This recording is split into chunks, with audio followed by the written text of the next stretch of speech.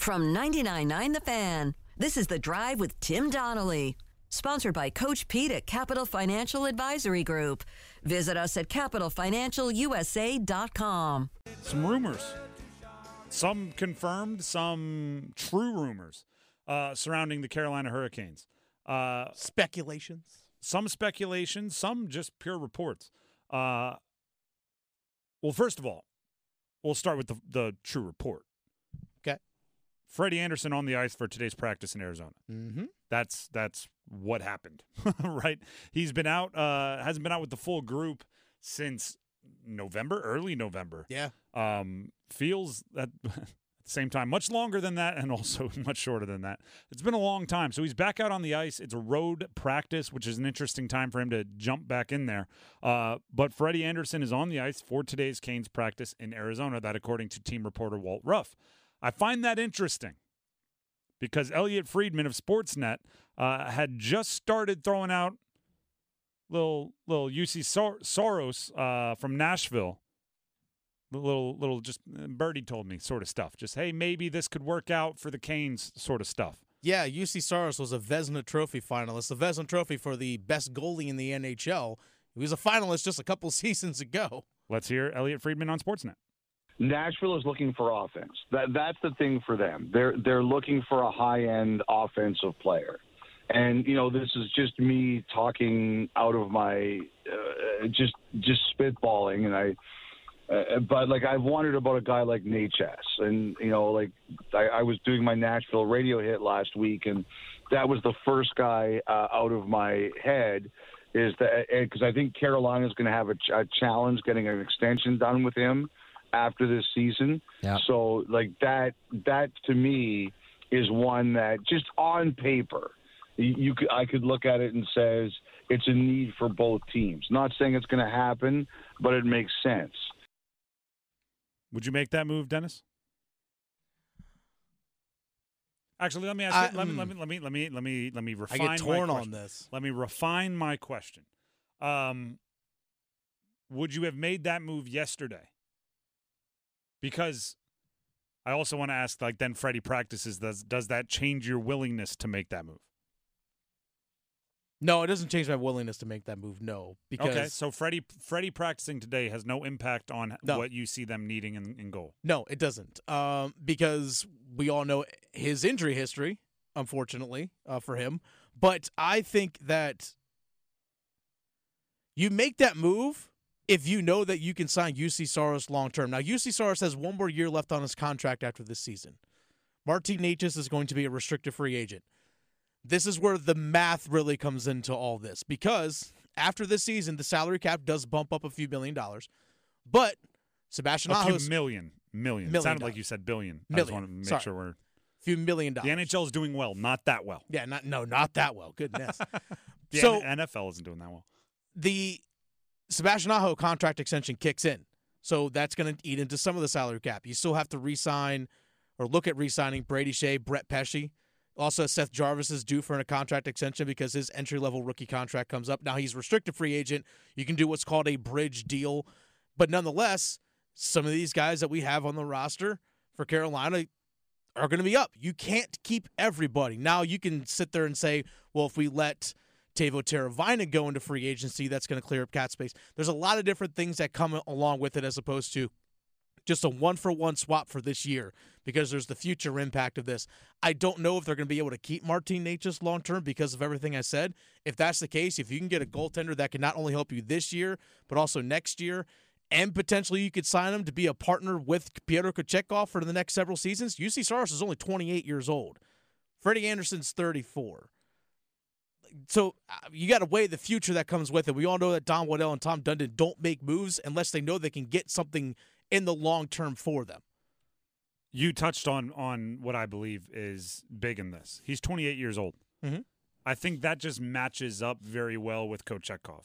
Who's 24. Who's 24, and I think you could extend Soros's career by how much you trust Kochetkov. I think you can almost, slowly over time flip their role. You know what I mean? As Saros gets a little bit older, and you might want to scale back his play or his time on ice, you'll be able to ramp up Kochetkov because he'll be hitting that late 20s, 30s part of his career where he'll be ready. So if, and the big if that you brought up, if you feel like Saros is someone that could make a commitment here long term and you could get it done, I'd be fascinated by it. I would be as well, because there are some guys like we've seen with Ponomarev and other guys in the organization that you can bring up as forwards. It's hard to find quality goaltending. If you can have two of them locked up, look at what Boston has with Swayman and Allmark.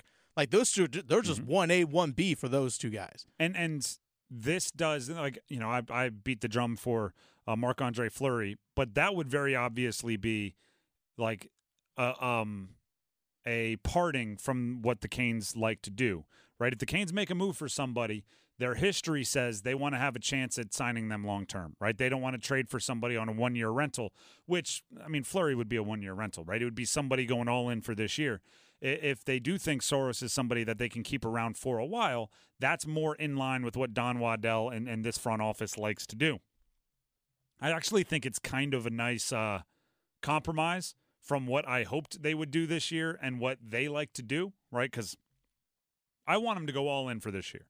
I want them to pick a year, this year, next year. Like at some point, your window, you just gotta go for it. You got to put the pressure on. And you got to say, we're going to go win a cup this year. I would like to see that. However, I don't think they're ever going to do that because that's not in their DNA as a front office.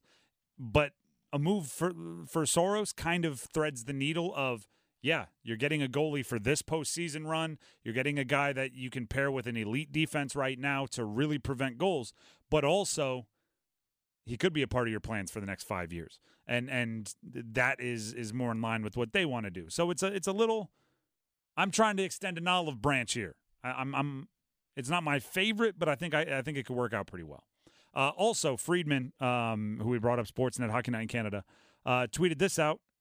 Word this morning that Blackhawks and Connor Bedard are checking in with doctors about the possibility of playing tonight, and we have an update. He's playing. He's playing tonight. Now, why does that matter? Because they're playing Pittsburgh tonight.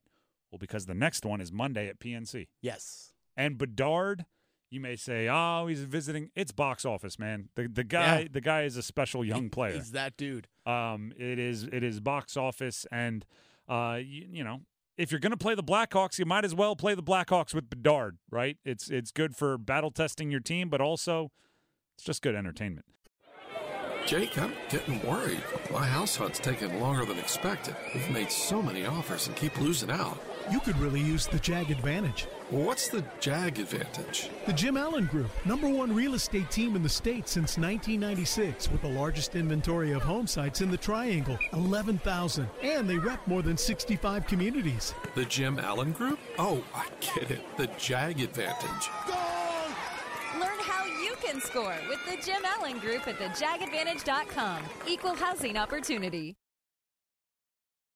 Did you know that your unused medications could end up in the wrong hands? It's important to keep your medications secure in a locked location, such as a locking box or locking cabinet. When it's time to dispose of them, safely and properly dispose of old, expired, or unused meds by using an at-home disposal product or a medication disposal box in your community. Don't miss out on medication take-back events happening near you. Don't let anyone take what's yours. Lock your meds. Be aware. Don't share. Learn more at lockyourmeds.org/NC. Bracketologists everywhere, listen up. I wish I could have majored in bracketology. I wish I could put together some kind of ridiculous commercial that ends with 4 out of 5 bracketologists approve.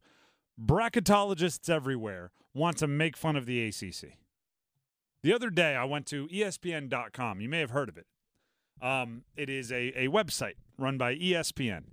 And the main big story, right, there's the one with the big picture right up top, ESPN.com.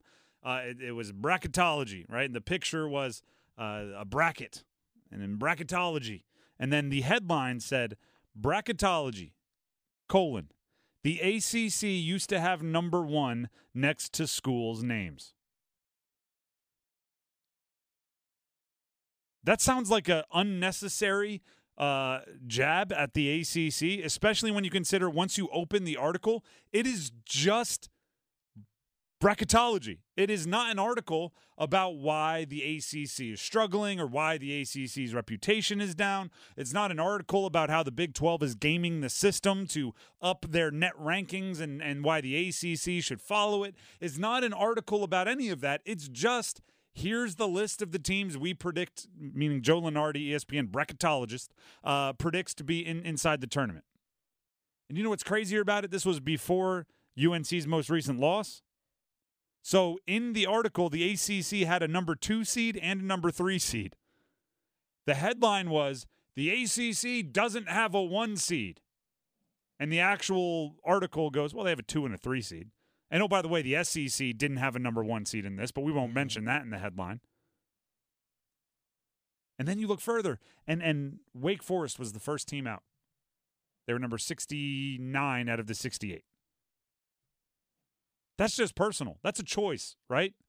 That means you looked at 2. You could have gone either way, and you just chose to put Wake Forest out. And guess what? You may say, Tim, it's the middle of February. It doesn't matter. It's just bracketology. Except it does. Do you know why? Because the committee is made of humans.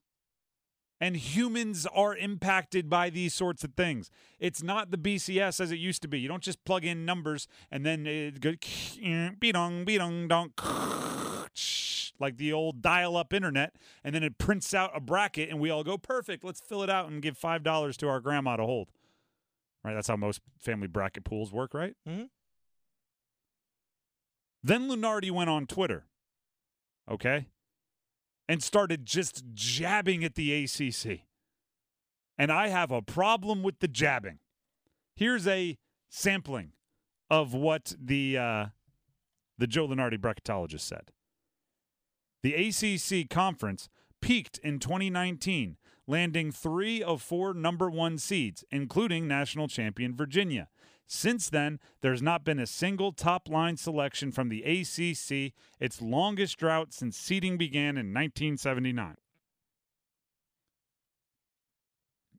I have many flaws with this reporting as a measure of the strength of the ACC. First being, the ACC isn't getting top seeds. Fine. Also, this season doesn't end on Selection Sunday. Right? They put out the bracket, they name the seeds, and then they do something that is my favorite thing to possibly do in sports. They play the games. Yeah. After they seed it, which is subjective, which, by the way, in sports, there is not much that is subjective. But Selection Sunday is. Where you are seated is a decision by people in a room. It is subjective. Just ask Florida State football. That's a perfect example. You can win all your games and still not be one of the top 4 teams in college football playoff rankings. Similar, right? So to use the only subjective thing in college basketball as a sign that the ACC is falling, knowing that they play the games after the seeding, is ridiculous. Because guess what else has happened since the ACC has been a number 1 seed? 2019 is the last time an ACC team was a number 1 seed in the NCAA tournament. 2019. The Duke? Virginia. They had 3 of the 4. Oh, yeah. It was Virginia, and I think it was Duke also. And there was one other. Who knows? Could have been any of them. Since they've last been a number 1 seed, and keep in mind that the 2020 tournament was canceled. Yes. So we're looking at less than like the fewer tournaments, it's more impressive. They've had 6 Sweet 16 appearances, tied for second amongst all conferences. 4 Elite 8 appearances, tied for first among all conferences. They've had 3 Final Four appearances, that's first amongst all conferences. 6.2 wins over Ken Pom expectation, that is first among all conferences. 6.3 wins over seed expectation, that's first amongst all conferences. And they've had 23 total wins, that's tied for second amongst all conferences. If that conference that is first or second in darn near everything inside the tournament is not being given the top seeds, it's not the conference's fault. It's the seeders' fault. It is a flaw in the seeding because seeding is subjective. If seeding in the NCAA tournament were done the way seeding in the NBA or the NFL or any of the professional leagues was done, you couldn't argue with it, right? It's your record decides where you go, and there's tiebreakers based on in-conference records and all. Like, that's not subjective. That is the numbers decide where you go. But as soon as it's done by people in a room and they're told to put the 4 best teams on the top line, if the ACC is never on the top line, but then the ACC is routinely the most productive conference, that's a flaw in the seeding. That's not a flaw in the conference.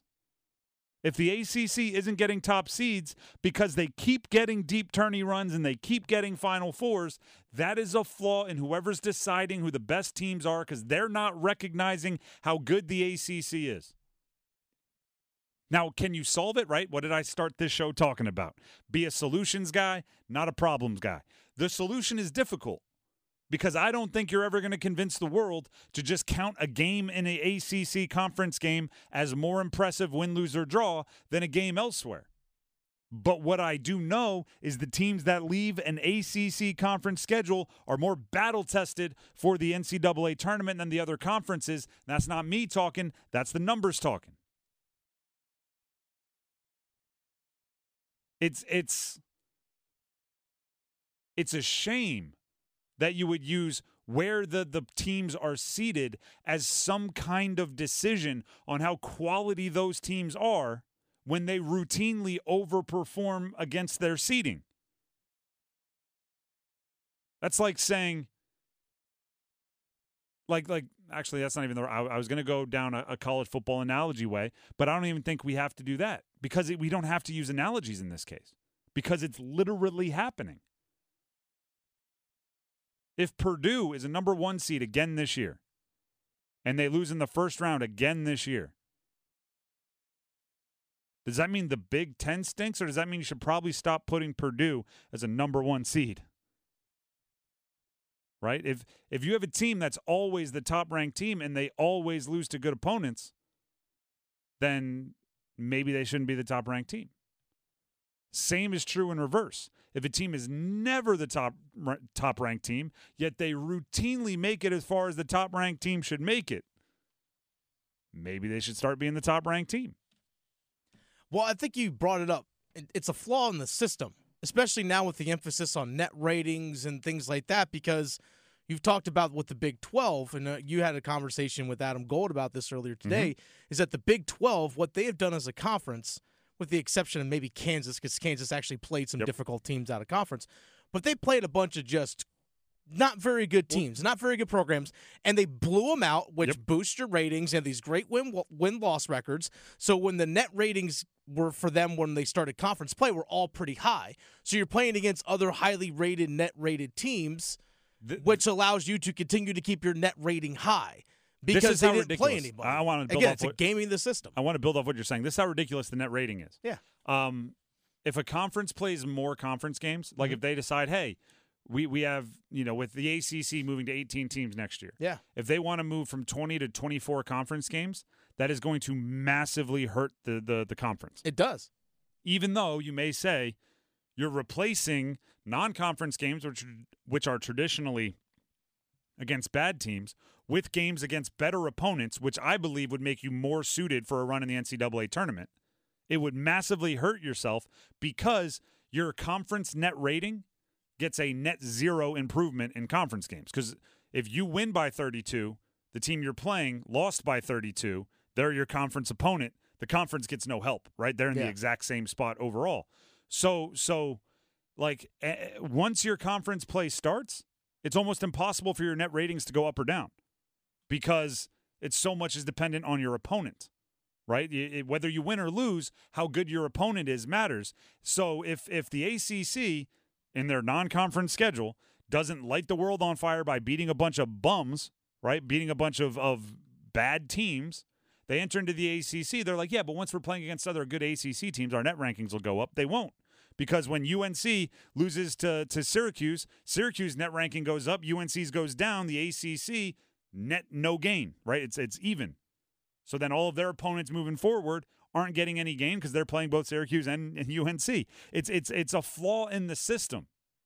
The ACC should be a higher ranked team. It should have higher ranked teams in the NCAA tournament. Look no further for justification than the NCAA tournaments.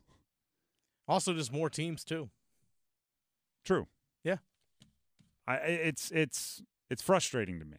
And I like saying I'm a fan of logic and reason. When logic is this like smacking you in the face, wide open in the middle of the room, I get frustrated when everybody doesn't see it. This is the story of the one. As a maintenance engineer, he hears things differently. To the untrained ear, everything on his shop floor might sound fine, but he can hear gears grinding or a belt slipping. So he steps in to fix the problem at hand before it gets out of hand. And he knows Grainger's got the right product he needs to get the job done, which is music to his ears. Call, click Grainger.com, or just stop by. Grainger, for the ones who get it done.